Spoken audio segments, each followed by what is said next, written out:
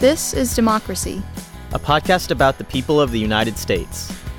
A podcast about citizenship, about engaging with politics and the world around you. A podcast about educating yourself on today's important issues and how to have a voice in what happens next. Welcome to our new episode of This is Democracy. This week, we're going to discuss cybersecurity. What is cybersecurity? What are the threats, concerns, and trepidations surrounding cyber issues today? What are the opportunities? And perhaps most knotty of all, how do we examine and deal with cyber issues and also protect and further our democratic values as a society? I don't think there's an issue that's more complex and more important in our society than this, and we are fortunate to have with us one of the foremost scholars of precisely the intersection of these issues, my friend and colleague and distinguished scholar, Robert Chesney. Bobby, thank you for joining us today. Jeremy, thanks for having me on the show. I'm excited to be with you and with Democracy. I'm a big admirer of the show. I love what you do here. And it's exciting to get the chance to talk with your audience. Well, I'm so grateful that you've taken the time. I know how busy you are. The issues you deal with, Bobby, are on the front page of every newspaper every day. So we're grateful that you're lending your expertise to us. Bobby Chesney is a leading scholar and policy advisor on issues related to national security, cybersecurity, and law. And there really are very few people who really deal with that nexus, bring those three sets of domains of expertise together. He holds the James Baker Chair and also serves as Associate Dean for Academic Affairs at the University of Texas School of Law.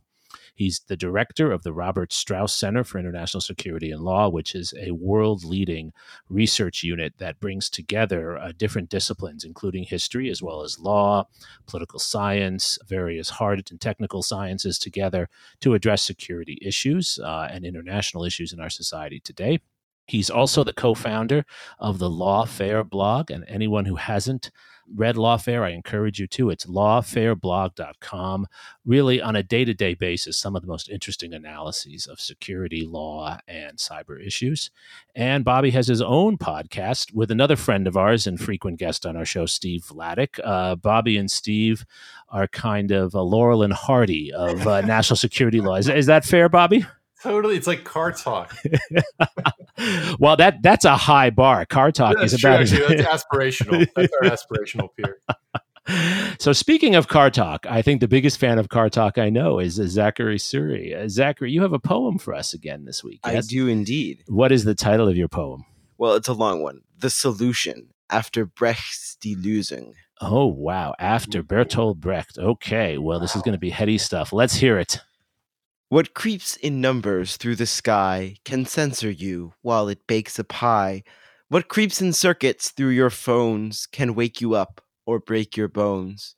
What creeps in numbers through the sky can write a poem or an order to die. What creeps through objects up in space can hold your hand or spit in your face. What creeps in numbers through the sky can shut a pipe and swat a fly. What creeps in cables under the sea can watch the toilet as you pee. Would it not, in that case, be simpler for the computer to dissolve the people and invent another? I love it, Zachary. Wow. What's your poem about, Zachary? My poem is about the very absurd moment that we're in as a society in which, in a sense, computers have begun to define us instead of us defining the computers. And I think it speaks to the fact that our vulnerabilities today come from the fact that we don't actually control our own reliance on computers, and that so much of our lives are determined by algorithms that the vast majority of us do not understand. Certainly, I'm in the group of those who don't understand many of the algorithms. Bobby, is that a fair framing for cybersecurity issues? Oh, it's wonderful. Hats off to Zachary. That's amazing. I since the computers probably are listening, I for one want to go on record welcoming our new lords and masters, the algorithms. And when you get rid of everyone else, I can be one of your human remnant slaves. Some sort of humanoid quisling for the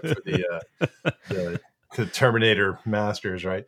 Yeah, that was a really great frame. And what I loved about that poem was the little segments touched on so many different aspects. And though not everything about AI and cybersecurity, it's not a perfect overlap, but there is so much to it, and it gets at the larger set of anxieties we should all have about whether we are developing our understandings, our policy architectures, and our legal architectures even close to almost fast enough to keep up with the practical implications of the clearly much more rapid technological changes that are happening. And to state that question, of course, is to suggest an answer to it, which is no, not currently. No, we are not.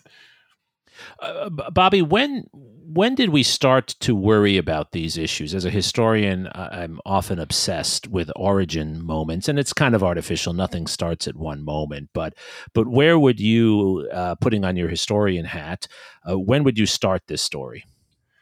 Oh, that's a great. I'm glad we're going to start there. I have lots of thoughts about this, and I'm going to begin by passing along an anecdote that I'm not the original purveyor of. I'll attribute it in a moment, but I'll start with that, and then I want to kind of step back and put it into a much longer historical lens, because I so know and appreciate your orientation towards placing things in that deeper context. So the sort of short lens version, one might say the moment came when President Reagan screened the movie War Games at the White House back in the early 80s, the famous Matthew Broderick thriller in which, apropos of Zachary's poem, the Pentagon decides to hook up the nuclear arsenal, the strategic arsenal, to the Whopper.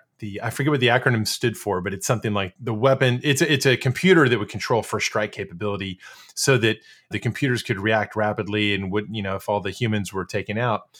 And Matthew Broderick's a young hacker who, well, I'm not going to do any spoilers, because if you're listening to this and you've never watched War Games, then your homework is to watch War Games. Absolutely. I'll just say that Matthew Broderick is a teenage hacker, and the idea of hooking up our first strike arsenal to a computer and combining that with cybersecurity issues, well, problems ensue.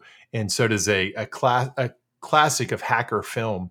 So the film was screened at the White House. Ronald Reagan and Nancy watched and enjoyed it. And then as Fred Kaplan writes in the book Dark Territory, which I strongly recommend as a great history of the United States' struggle to institutionally respond to gradual awareness of cybersecurity problems, Reagan sees this and he's absolutely horrified, and he doesn't know much about the technology that's being portrayed, but he wonders is how much Hollywood fictionalization is going on here and how real might it be. So as soon as maybe the next day, certainly within the week, he asked the chairman of the Joint Chiefs whether he'd seen the film, and the chairman says no. He probably asked him a lot about films, and the chair probably didn't think much of the inquiry at first. And Reagan starts to relay the plot, including the problems that ensued with cybersecurity, and asks the chairman to look into it. And the chairman says, "Oh, okay, sure, I'll look into it." And later would reflect that he didn't think much of the directive at the time. But he comes back, some days later, having actually asked some questions about the vulnerability of strategically significant and other operationally significant military systems, and was horrified by what he was told about the potential vulnerabilities. Now, there were lots of people, to be clear, who understood these vulnerabilities already, but I'm talking about, when did people in a position of authority and responsibility really start to focus? That really did set in motion White House machinery, because the president was alarmed. And I think it's a really cool example of where policy and pop culture can come together in actually meaningful ways. It reminds me, Jeremy, you'll know this, when Bill Clinton read Stephen Preston's book, I think it was Hot Zone. Yes. And got really interested in pandemic threats, right? That's right. Yep. I kind of wish more people had maybe read more of the Preston books, but that's a whole nother podcast and topic. So the War Games episode, I think, is often cited as one plausible starter point for when the U.S. government began to view this as a significant enough problem to warrant that kind of top level attention. But I promised I was going to put it into a longer lens, historical perspective. And I think it's useful to begin that by being clear about the idea that the military likes to use, the idea of domains in which people can operate. The classic operational domains that were with humanity for centuries and centuries and centuries, of course, would be land and the surface of water. Those have always been traditionally the two most important, and indeed for most of human history, the only available venues for significant power projection, whether you're talking about something that we call today full-scale armed conflict, or instead minor, episodic, low-intensity projections of power, land and surface, water. Now, as long as that's the state of affairs, then there are hard geographic facts that cabin the ability of one polity or another to project power. And there's a certain stability in those hard facts. You know whether you have neighbors that are threatening, whether they're neighbors that are peaceful. You know how quickly threats could come upon you. This reminds us, I think, of the classic American idea that we sit safely behind two oceans. And at least in the early part of our country's history, we were relatively safe from anything that might resemble a peer or superior power's ability to project serious force on us. Technology progress famously changed, especially in the industrial age, the ability of humanity to project power into other domains. So air, below surface or submarine use of water, and then eventually space. Those separate domains opened up over time because of what industrialization and other technological changes made possible. And of course, one of the disturbing and unsettling things about that shook up the equilibrium is especially being able to project through air, later space with ballistic missiles especially, and submarines sneaking right up to your shore. The ability of faraway foes to do relatively threatening things to you changed. Your risk calculus changed. Sure. So now new technology has created a domain, the cyber domain, and it, from a certain perspective, not entirely, but from a certain perspective, doesn't have geographic borders, or at least it's complicated. And so a similar change to the threat picture has emerged. And so when we think about when did cyber threats emerge? Well, first you have to have the emergence of that cyber domain. Then you have a gradual awakening by a variety of actors, state actors, non-state actors, and individuals, figuring out what they might do, how they might pursue their interest. And then for those on the receiving end of it, and by the way, the United States government, of course, we're on both the administering and receiving end of things. You know, the Reagan moment symbolizes a particularly acute realization about just how significant this sort of vulnerability, this domain, could make us. You know, it's really wonderful that you made the connection and the parallels to sea or underwater, air, and space. In each of those areas where we have more established historical scholarship, there's an emphasis upon the lumpiness, the inconsistency of American activities. Is that also true in the cyber domain? It's a really interesting comparison, and I hope there's some students hearing you say that and thinking, there's that paper idea exactly I've been looking for. So please get to work and then share it with us. I'll say this, that I like to say that the federal government, which will be my focal point, because that's where most of the action is, it's a they, not an it. So there's a plurality of different institutions and people over time in those institutions with really varied equities and capabilities and interest and missions. And so you've had, I think, the quickest uptake in the slice of the government that traditionally had been the electronic signals intelligence acquisition operation. And of course, that's the NSA above all, the National Security Agency. They made a pretty quick and a very effective adaptation to the emergence of this domain to take proper advantage in executing their espionage mission of the way that information is now newly available there. So they made that change, throughout their early signs of it, as long as computers, going back to Alan Turing for GCHQ during World War II on the British side, that transition began for the Brits and very quickly for the Americans too.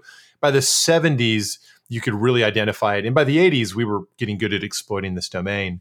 Militarily, outside of the intelligence use of this sort of thing, the Kaplan book I mentioned tells the story of the pretty slow and uncertain progress towards what we would try to do, even just defensively, and then the slower lagging effort to figure out how offensively, for supportive military operations indeed maybe even as a weapon in and of itself, development of military capacities were. Now, if you want, I can say more about sort of how Cyber Command emerges out of this.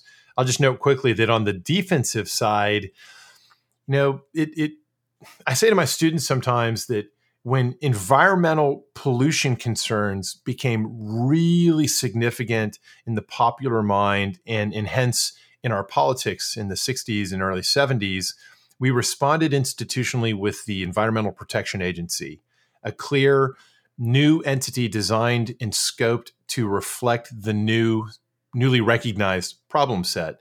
We didn't and really have not still done that for cybersecurity as a threat.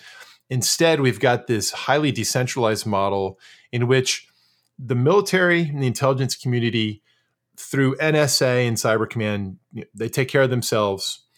The private sector is largely, remains in sort of the free market model, protecting itself for better or worse.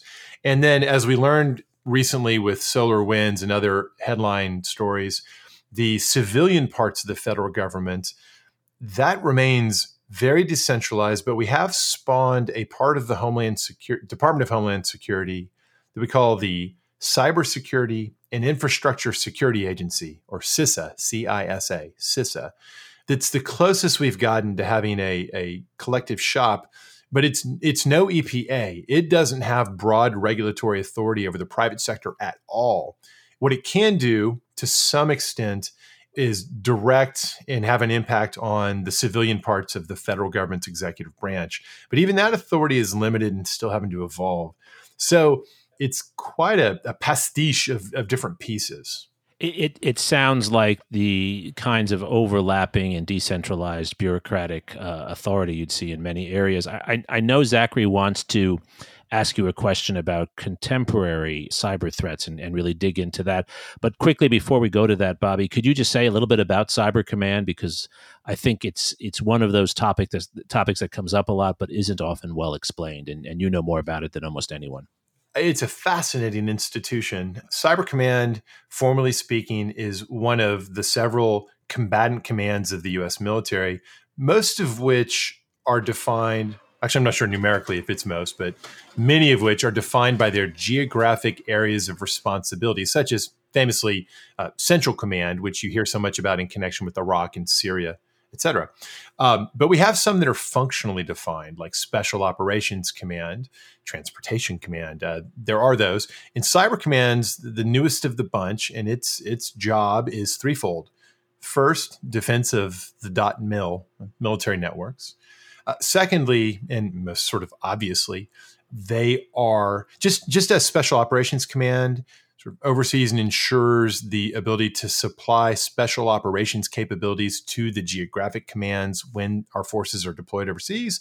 Cyber Command has a parallel role in pushing out cyber capabilities in uniform to the various operational combatant commanders.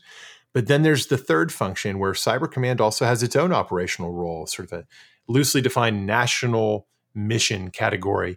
And the place that gets most interesting is if you imagine the simple idea that Russian strategic bombers entering North American airspace, we expect the military to be the ones to respond to that. So the idea is that in some way or fashion, there should be a similar cyber response to protect the country as a whole when sufficient provocations coming into the country. But how do you define it in the cyber domain? That's a very vexed question. And you combine with that the idea that you really, especially in cyber conflict or cyber competition, you really don't want to just sit back inside your own network being the constant and persistent punching bag of the intrusions of all these other countries and individuals and organizations. You might want to be out there hunting for these threats in other networks outside your own. And they do a lot of this on a by invitation basis with allies, especially in Eastern Europe, where you get to, if you're a Cyber Command operator, you get to go over to, say, Montenegro. You're helping them and getting to see the things that the Russians are testing in the field against that comparatively weak adversary. Wow, I didn't know about that. Spot it. Yeah, no, it's really, they consciously try to identify these trial run type techniques and procedures, and then bring that knowledge back and be ready for it when it shows up on an American network or on other allied networks. And then a few years back, Cyber Command began articulating the defend forward doctrine in another respect, the idea that we might actually be best off if we can live inside as much as possible the Russians' own networks and the networks of the most capable foreign adversaries, so that you actually hack their systems and can figure out what they're planning before they can even bring it to bear on us or Montenegro. And that's been controversial in some ways. It's not well understood because we don't have a lot of public insight into what actually happens, how effective it is, and it's hard to judge it. But that's basically what Cyber Command's mission set is. And that's probably the most interesting and important thing in certain ways that they're doing. And by the way, since we're here to talk ultimately about democracy, that threat hunting was certainly reportedly very central to the role that Cyber Command played in trying to help secure the most recent round of elections, 2018 and 2020. So where are we today? We seem to be at a moment when these issues are really coming to the fore of public discourse, at least in a way they haven't before. But at the same time, we seem to be uniquely vulnerable to cybersecurity issues today. So how should we understand where we are? That's a great way to put it. We seem to be trying harder, talking about it more, and cognizant of it more than we've ever been. Yet it seems, just look at the headlines of the past week and a half. Maybe someone listening to this is going to be on the East Coast waiting in a gas line. So it seems like we're getting hammered by it more than ever. I would say this. First, as a comparatively digitized and wired economy, not maybe the most digitized and wired in the world, certainly, but certainly along the spectrum, we live in a comparatively big glass house. Now, we've got the biggest rocks, or some of the biggest rocks, because we have NSA and Cyber Command. And we also have a variety of individuals in America who do things as well. But we all live in this big, giant glass house. And the Colonial Pipeline fiasco of the past week and a half is an example of someone throwing a big old rock right through one of our walls and getting glass all over the place. And we have a problem from that. So we live in a time where every year we're more and more online, more connected, and hence the attack surface that we've got to defend every moment of every day just grows both in quantity and in, you might say, strategic relevance, both in practical terms like the Colonial Pipeline, great example of a sort of a single point of failure, but also in collective terms in the sense that there's, almost anything that happens, Jeremy and Zach, to the three of us, is not individually strategically significant, even no matter how upset we are. But you multiply that across half the population, and it collectively is strategically significant. And so that's happening too. So even though we are trying harder and operating better, our defenses have never been as good before as they are right now today. But the playing field itself has shifted in a way that's made us twice as vulnerable at the same time. And I guess it'd be interesting. I don't think you could really quantify it, but if you could reduce those two dimensions to vectors and do a time series and try to see which one has the steeper slope, is it the improvement in defense or is it the increasing attack surface? And I sometimes worry it's the latter. And so all our progress, thank God we've been making it, but we're actually falling behind in the race despite that. So I think it's a fascinating and really helpful analogy, thinking about being in a glass house. I also think, Bobby, of the analogy to nuclear offense and defense, right? Where it's long been said that the offense has the advantage because they only have to get it right once. The defense has to get it right every single time. And I wonder if, as we're thinking about SolarWinds and Colonial Pipeline, we learn about the cases where the adversary was successful, not where we thwarted them and stopped them from doing damage. What are we learning about that dynamic? Are we in a situation now where, as a society, we're doing some of the things we need to do to deal with this inevitably difficult dilemma, or are we running in circles? I think we're making some decent strides of late in response to primarily SolarWinds. It's too soon to say with Colonial Pipeline quite what the response there will be. in terms of systematic improvements. But the SolarWinds fiasco that began unfolding last December and into January, and then it really filled the headlines and generated sustained anxiety, where you began to see leading national figures, no less than the president, President Biden, talking in really robust terms as if it was an act of war sometimes. That was a sufficient shock to the system. And Jeremy, nobody knows better than you that sometimes you have these punctuated moments in history where some event, usually a very unwelcome one, breaks through in a way that changes, it tips the playing field a bit and makes new policy possibilities come open. Absolutely. Because politics change. So it was not a 9/11 level event, but it was on the spectrum. It opened up and ensured that steps would be taken that maybe eventually would have been taken, but almost certainly not quite this quickly with quite this focal point by the Biden administration, which about a week and a half ago issued an executive order that contains a whole slew of different things. The sum and substance of it is a bunch of very smart, very responsive to SolarWinds directives to various parts of the executive branch that will have the net effect within about 6 months' time, perhaps, of substantially improving the cybersecurity practices across the civilian parts of the executive branch that significantly got popped by the Russians during the SolarWinds fiasco. So fool us once, shame on you. Fool us twice, shame on us. I don't know if this is once, twice, or the 74th time, but at least this time we seem to have made a concentrated effort with the timing of a new administration that was determined anyways to take this topic seriously and bringing in a lot of really talented people like Ann Neuberger, who's the one tier down from the National Security Advisor with a dedicated cyber portfolio. And she is famous for her long service at NSA, including a stint as the key person interacting with the private sector. And I think led this process, many others contributing to it, that produced a smart set of lessons learned.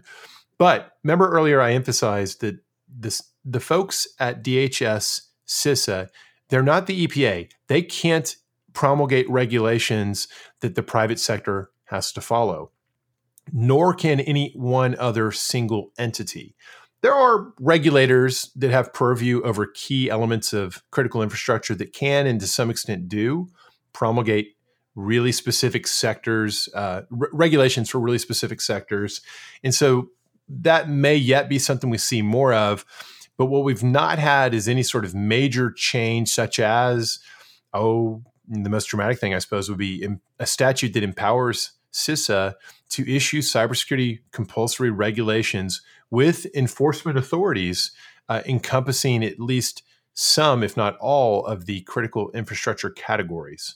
I'm not aware of anyone proposing that. You can easily imagine the more market forces that would oppose legislation like that have in the past. So that's exactly where I wanted to go, Bobby. I read really your excellent analysis of the executive order. I think it was on Lawfare, right? That you it was. Thank you. And it helped me to understand the executive order because I had read it, and not being an expert in the area, and I'm sure many of our listeners share this, it reads like gobbledygook. You need someone with your expertise to explain it. And one of the points you made so clearly there was that this order did about as much as the executive branch could do, and now it's throwing the ball to Congress.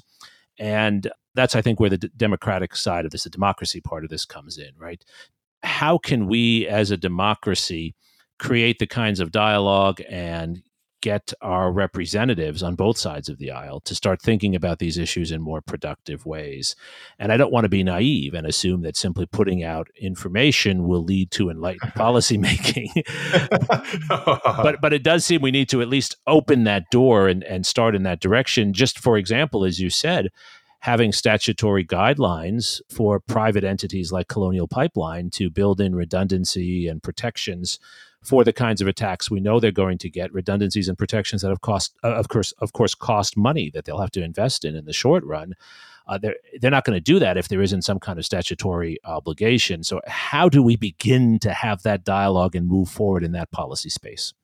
One of the things that I know has greatly concerned you, and certainly does me as well, and probably everybody listening to the show, is the sense that on so many of our most important policy questions, we can't seem to just treat it as a policy problem. We seem to want to transform everything into it's almost like we're picking teams for the two political parties, and you get to pick which side of any issue you want, but then the other side has to take the other side of the issue, and you have to politicize it and treat it all as proxy warfare for politics.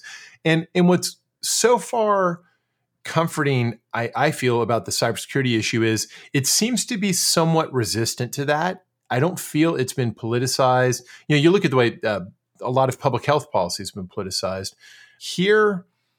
And I'm not. And by the way, I can almost hear some listeners saying like, "Whoa, it's not an even thing. One side's doing it more than the other." I'm not trying to come to grips with issues like that here. I'm just trying to make the observation that, right, for better or worse, some issues do get dragged into that muck.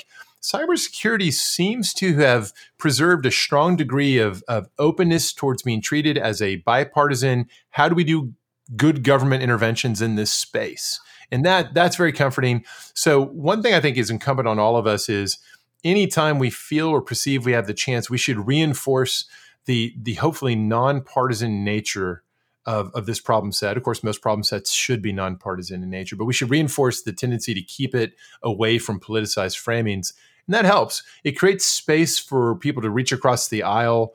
And we've seen a lot of that. You see situations where Mike McCall and Mark Warner can both be involved very, very happily on a particular intervention. So I think that's going to be really important going forward because, as you said, the executive branch can only do so much unilaterally. And by the way, as a matter of democratic accountability, we only want it to do so much unilaterally. It's fine for the president to order around his ultimate employees throughout the executive branch. It's not fine for the president simply to order around all the rest of us in the private sector without a statute empowering him to do so. So the ball is in Congress's court. This has become a topic that has enough newspaper relevance, enough perceived significance among average people. I mean, these days, everyone's pretty focused on what could happen, especially here in Texas, where through natural disaster, the lights went out. I think all of us here in Texas are increasingly focused on, the vulnerability of the grid to any kind of cyber shenanigans. And then as a result of all of that, I guess I'm kind of talking myself in a circle here. I just really want to say that we probably need some things to be done. I think Congress currently feels that it's in the median member's interest to be seen to be legislating in this area.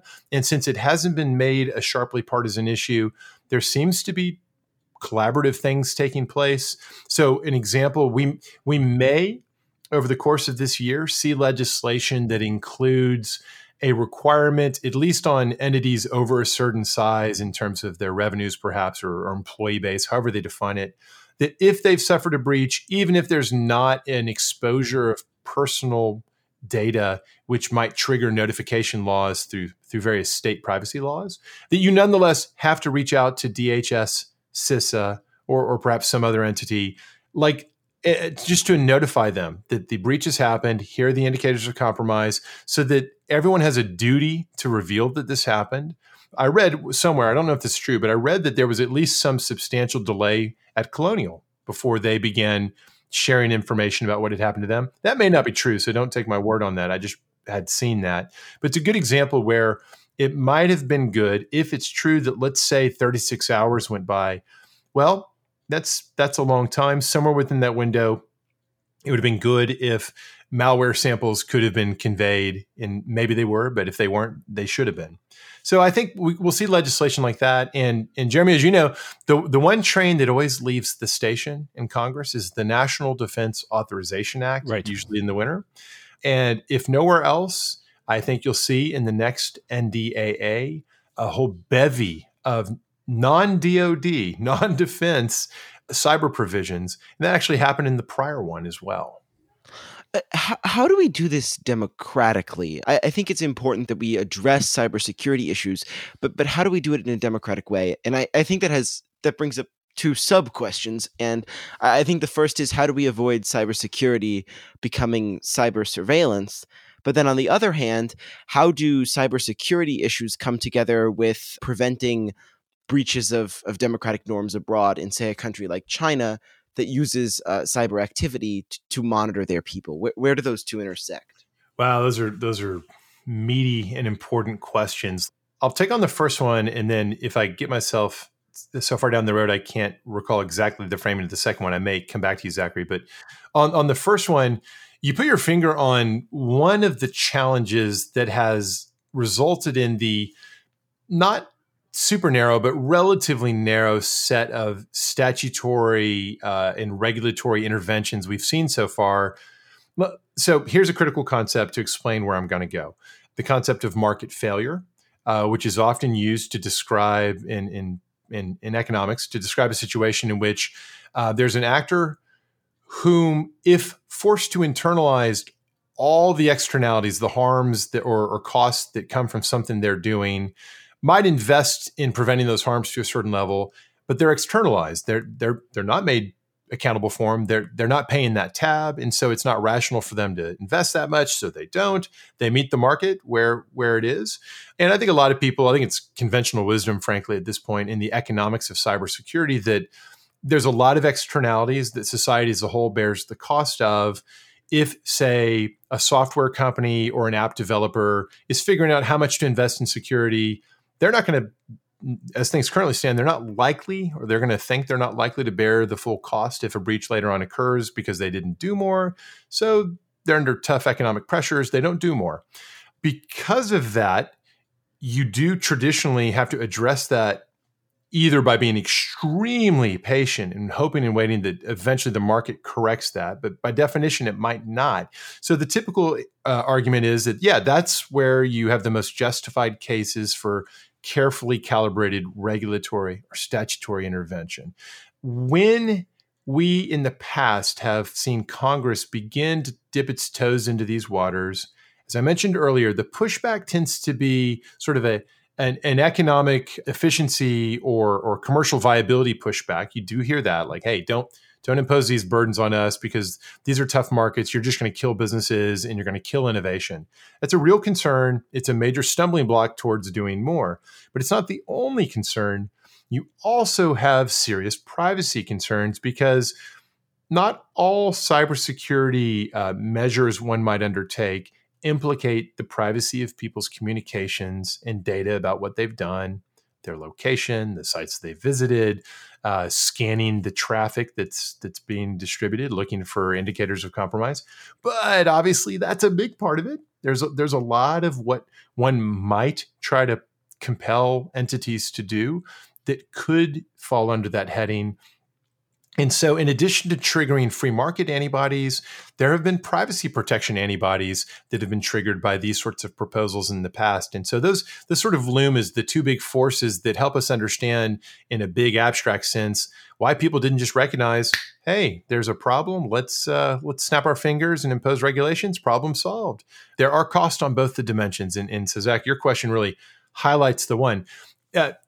I think that the answer to how to democratically sort of cut the Gordian knot on the privacy versus security tie there is to recognize that technology is both the source of the problem, but also potentially the solution to that challenge. It's not as simple as anything we do to improve security is going to erode privacy substantially. There are ways to go about making improvements that can be done in privacy protective ways, privacy respecting ways. And if there is still some notional or marginal impact on privacy, it could be that that's worth it if what it means is we have a huge improvement vis-a-vis ransomware. So we've got to be nuanced in the discussion. Now, I say nuanced and immediately we think, okay, that doesn't sound like something that's going to happen in Washington. Fair enough. Shows like this, every engagement, every conversation we all have on this topic, being alert to the possibility that we may have to trade off some values to a limited extent, but also we could act creatively to come up with technical and other solutions to ameliorate those costs. I think that's ultimately where we're going to have to go. The mounting costs suggest we're going to have to go down this pathway a little bit. Right. It sounds to me like it's going to be iterative, as most policy work is, right? That you start down a road, you try to balance the different equities and look for technological help in moving toward more security, but also protecting privacy at the same time while being attentive to both. I think that's exactly right. Now, Zachary, you had a second question. Can you restate it for me? So I think the second question is really, how do we understand cybersecurity measures in the broader context of the ways in which computers and new technology is being used in both democratic and undemocratic ways? I know that's a very broad topic, but I think what the core of that question is, how do we understand cybersecurity in the context of violations of people's cyber privacy abroad? Right. For instance, Apple making a deal with China to put their material that's in China on Chinese government-run servers. Exactly. Right. So this is an area where I really hope students will pay a lot of attention, because there's just an endless series of good topics that need attention, and too few people that are paying close attention to both the technology environment, but also the intersection of business, commercial life, and international relations. This is really ripe. So one way I think about it is there are several different dimensions that cut in funny ways. One dimension, or one way it cuts, is that the comparatively authoritarian governments like Beijing and the Chinese Communist Party, they're in a position of relative freedom of action to not boost cybersecurity in ways that will limit their own collection capabilities, certainly overseas, but also vis-a-vis their own people.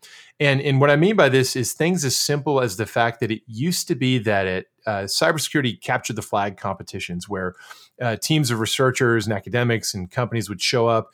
Their best hackers would show up. There'd be a particular problem set, and they'd wheel out their incredible exploits and the newly found O-Day vulnerabilities, and they'd win a prize, they'd win renown, and the companies whose products were found to be vulnerable would get the benefit of being able to patch them, et cetera. Chinese law now requires that if you've got this sort of knowledge, you can't disclose it to Microsoft. You've got to give a right of first refusal to the government.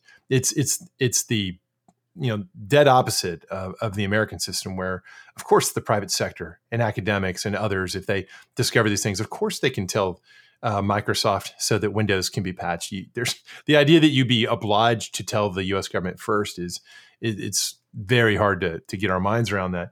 So the things that some governments are doing to enable them to be able to engage in espionage, both internationally and in repression of their home populations and nearby populations, it's a real problem. At the same time, the ability of the U.S. government to call foul on that is limited, because we do engage in lots of espionage. We don't disclose all the vulnerabilities and exploits that are discovered and developed by NSA. They don't develop and discover them as a purely defensive heads-up mechanism for the companies. They develop them to be used for espionage purposes, and then they do have a process to consider whether or not to disclose them at some point. It's called I'm not going to get into the details, but there's a process for that. Now, different dimension, international norms. Of late, the Russian government in particular has been very active in talking about wanting a new international cybercrime treaty to be developed through a multinational UN-supervised process, which is really striking because they've never even ratified the very mundane existing cybercrime treaty, the Budapest Convention. And of course, we all understand, I think, that Russia is not really actually eager to try to stamp out cyber intrusions globally. So what's going on here? And I would submit to you that what's going on is a very clear-eyed understanding in Moscow in particular that international norms, and especially international law, relatively speaking, however much the United States may skirt its way around these sorts of things sometimes, we will be more bound and will encounter much more friction then they will, because they're really, as a practical matter, they don't operate as if they're bound at all, even if they full-throatedly proclaim that they are. So that creates a real dilemma, especially for those who would like to see effective international norms, if not outright treaties. How do you pursue that and feel good about it in a world in which you realize that the binding effect will largely fall on the non-authoritarian governments and will largely bounce right off the surface in the authoritarian ones? It's a grave dilemma. Do you give up on it? I don't know that you give up on it, but I guess you have to proceed with a realistic eye towards what exactly you might be able to accomplish. Well, and it seems to me that the experience of the Cold War, where this dilemma comes up time and again, indicates that you want to build a structure of norms that put pressure on the authoritarian regimes, even if that pressure is not internal, at least external pressure. If they want other goodies from the international system, there are certain expectations that they behave in certain ways. Right, sort of the Helsinki model, the Precisely. human rights model. Precisely. Of course, now Jeremy, you're so good at drawing my attention back to the historical perspective. So I should add the trust but verify principle, right? So when we think about arms control, which nuclear arms control and missile control presented a version of this dilemma. Like, how do you prevent defection? This is a famous game theory type problem, very familiar to us from the arms control context. And we haven't mentioned it, but we should.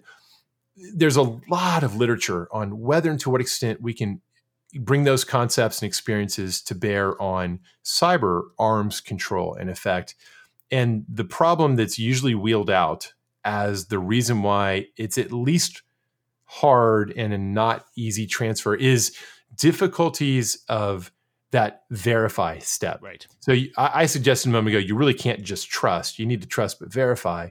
But verification with missile technology was comparatively easy, as hard as it was, with the difficulties of attribution that we sometimes see in the cyber domain, not being sure who is responsible for that hack that clearly just occurred.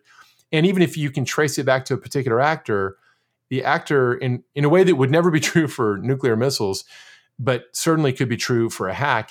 Well, I know it's a guy in St. Petersburg, but was it just a guy? Right. Or was it a guy who's taking orders ultimately from the Kremlin?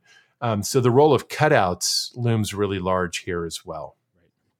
So, Bobby, as you know, we always like to close on a hopeful note on how this expertise that you've shared with us in really brilliant and breathtaking ways, and the historical perspective that underlay all of it, how that can give us some energy and optimism going forward. There's so much doom and gloom, especially around these issues. But as your tone and as your substance indicates, there's a lot of possibility there too. And so I thought maybe we'd close with a final question about resilience. One of the arguments often made, at least by historians, about democracies is that they prove more resilient in the long term. Authoritarian regimes can move fast. They can make big investments. And as you just described so well, they can close themselves off to certain pressures that democratic societies face. But in the long term, they're pretty brittle. And democracies are much more rubber-like in being able to adjust, often in suboptimal ways, but yet adjust to different circumstances. What are the things we as citizens can be thinking about to make our cyber worlds and our cybersecurity, personal and public, more resilient to what will be inevitable perturbations, attacks, outages, things of that kind? I like to end on a happy note, and I think there's a lot actually to be happy about in this space. Resilience, you couldn't have chosen a better word to talk about where we need to be heading. Resilience has both practical and, I don't know, is it a moral or spiritual or just personal dimensions? And I want to say something about each of those dimensions. First, Colonial Pipeline shows there are a lot of contexts in which we lack the practical resilience that is associated with having fallbacks, having quick mechanisms for recovery, et cetera. We have too many single points of failure in the critical infrastructure system. Hopefully, the existence of that particular episode, which is like somebody's 1990 forecast come to life. I'm sure somebody at some point has written a report where, like, that's the Pearl Harbor type example. So hopefully something like that will help us start putting more resources into the entities and individuals. And let me add real quick, the insurance companies that are in the best position to push people to make these changes. Hopefully we'll see some of that. But also there's that moral or almost spiritual dimension of resilience in which, I think here of things like the idea of Boston Strong after the marathon bombing. Right. The idea, stiff upper lip, and the classic, keep calm and carry on model of the Brits. This idea that in some context where when there's novel, exotic threats that are shocking and scary, in part because they're unfamiliar and they seem scalable, it's hard to be resilient in that sense. But as you become more familiar with the idea that threat is there, you acclimate to it in a way that, yes, can be bad because it might reduce the political pressure to do something about it. But there's a sweet spot where that pressure's still there, but you get away from the panic element. And you come to understand that there's a new challenging feature of life brought on by technological change. It has its downsides, but you don't lose sight of the fact that there's upsides too. And you begin to get into that iterative game of making constant marginal improvements, always having lessons learned, always making it better. There are a lot of signs that despite these big fiascos like SolarWinds and Colonial Pipeline, we seem to be getting finally towards more of all right, let's learn the lessons, let's fix it. Let's not panic. And so it's a little duty for all of us not to take our foot off the gas of improving things, but also to keep calm and carry on. And that's part of the resilience we need as a society, because we don't want to not live in this glass house. This glass house we're building is beautiful. It drives innovation. It drives the economy. It makes smart cities possible. It's eventually going to make autonomous transportation ubiquitous. Lots of scary stuff that comes with that. But this is progress, and we can get there. We just need to be resilient. I love that description and the connection again to the beautiful glass houses with wonderful views that we enjoy, Bobby, but we have to know that the glass sometimes will shatter. That's right. Zachary, as a young person who thinks about these issues a lot, do you see progress on resilience around these issues, both as Bobby framed it as practical and as moral, spiritual resilience? And where is that going? Where are we headed in that space?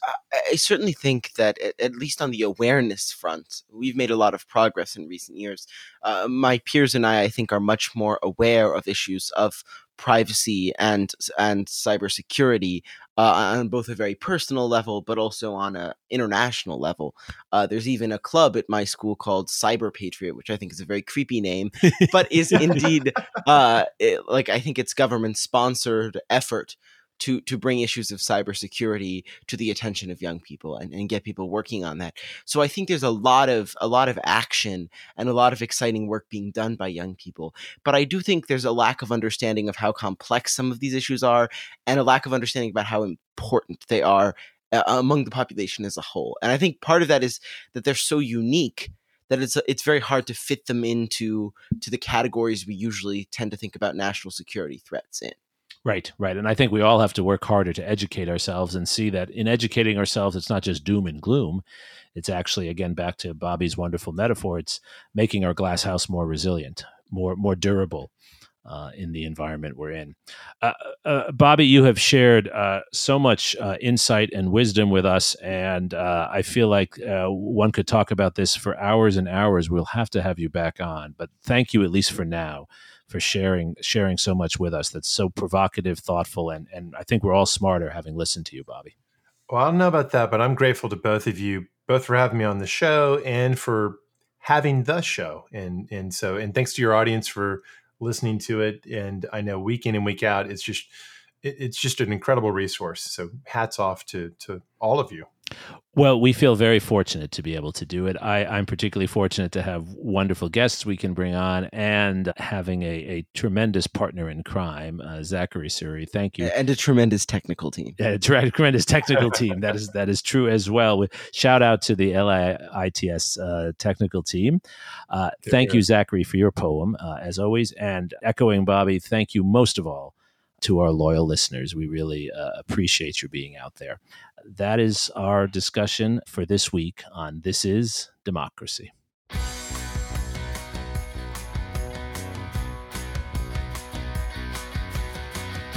This podcast is produced by the Liberal Arts ITS Development Studio and the College of Liberal Arts at the University of Texas at Austin.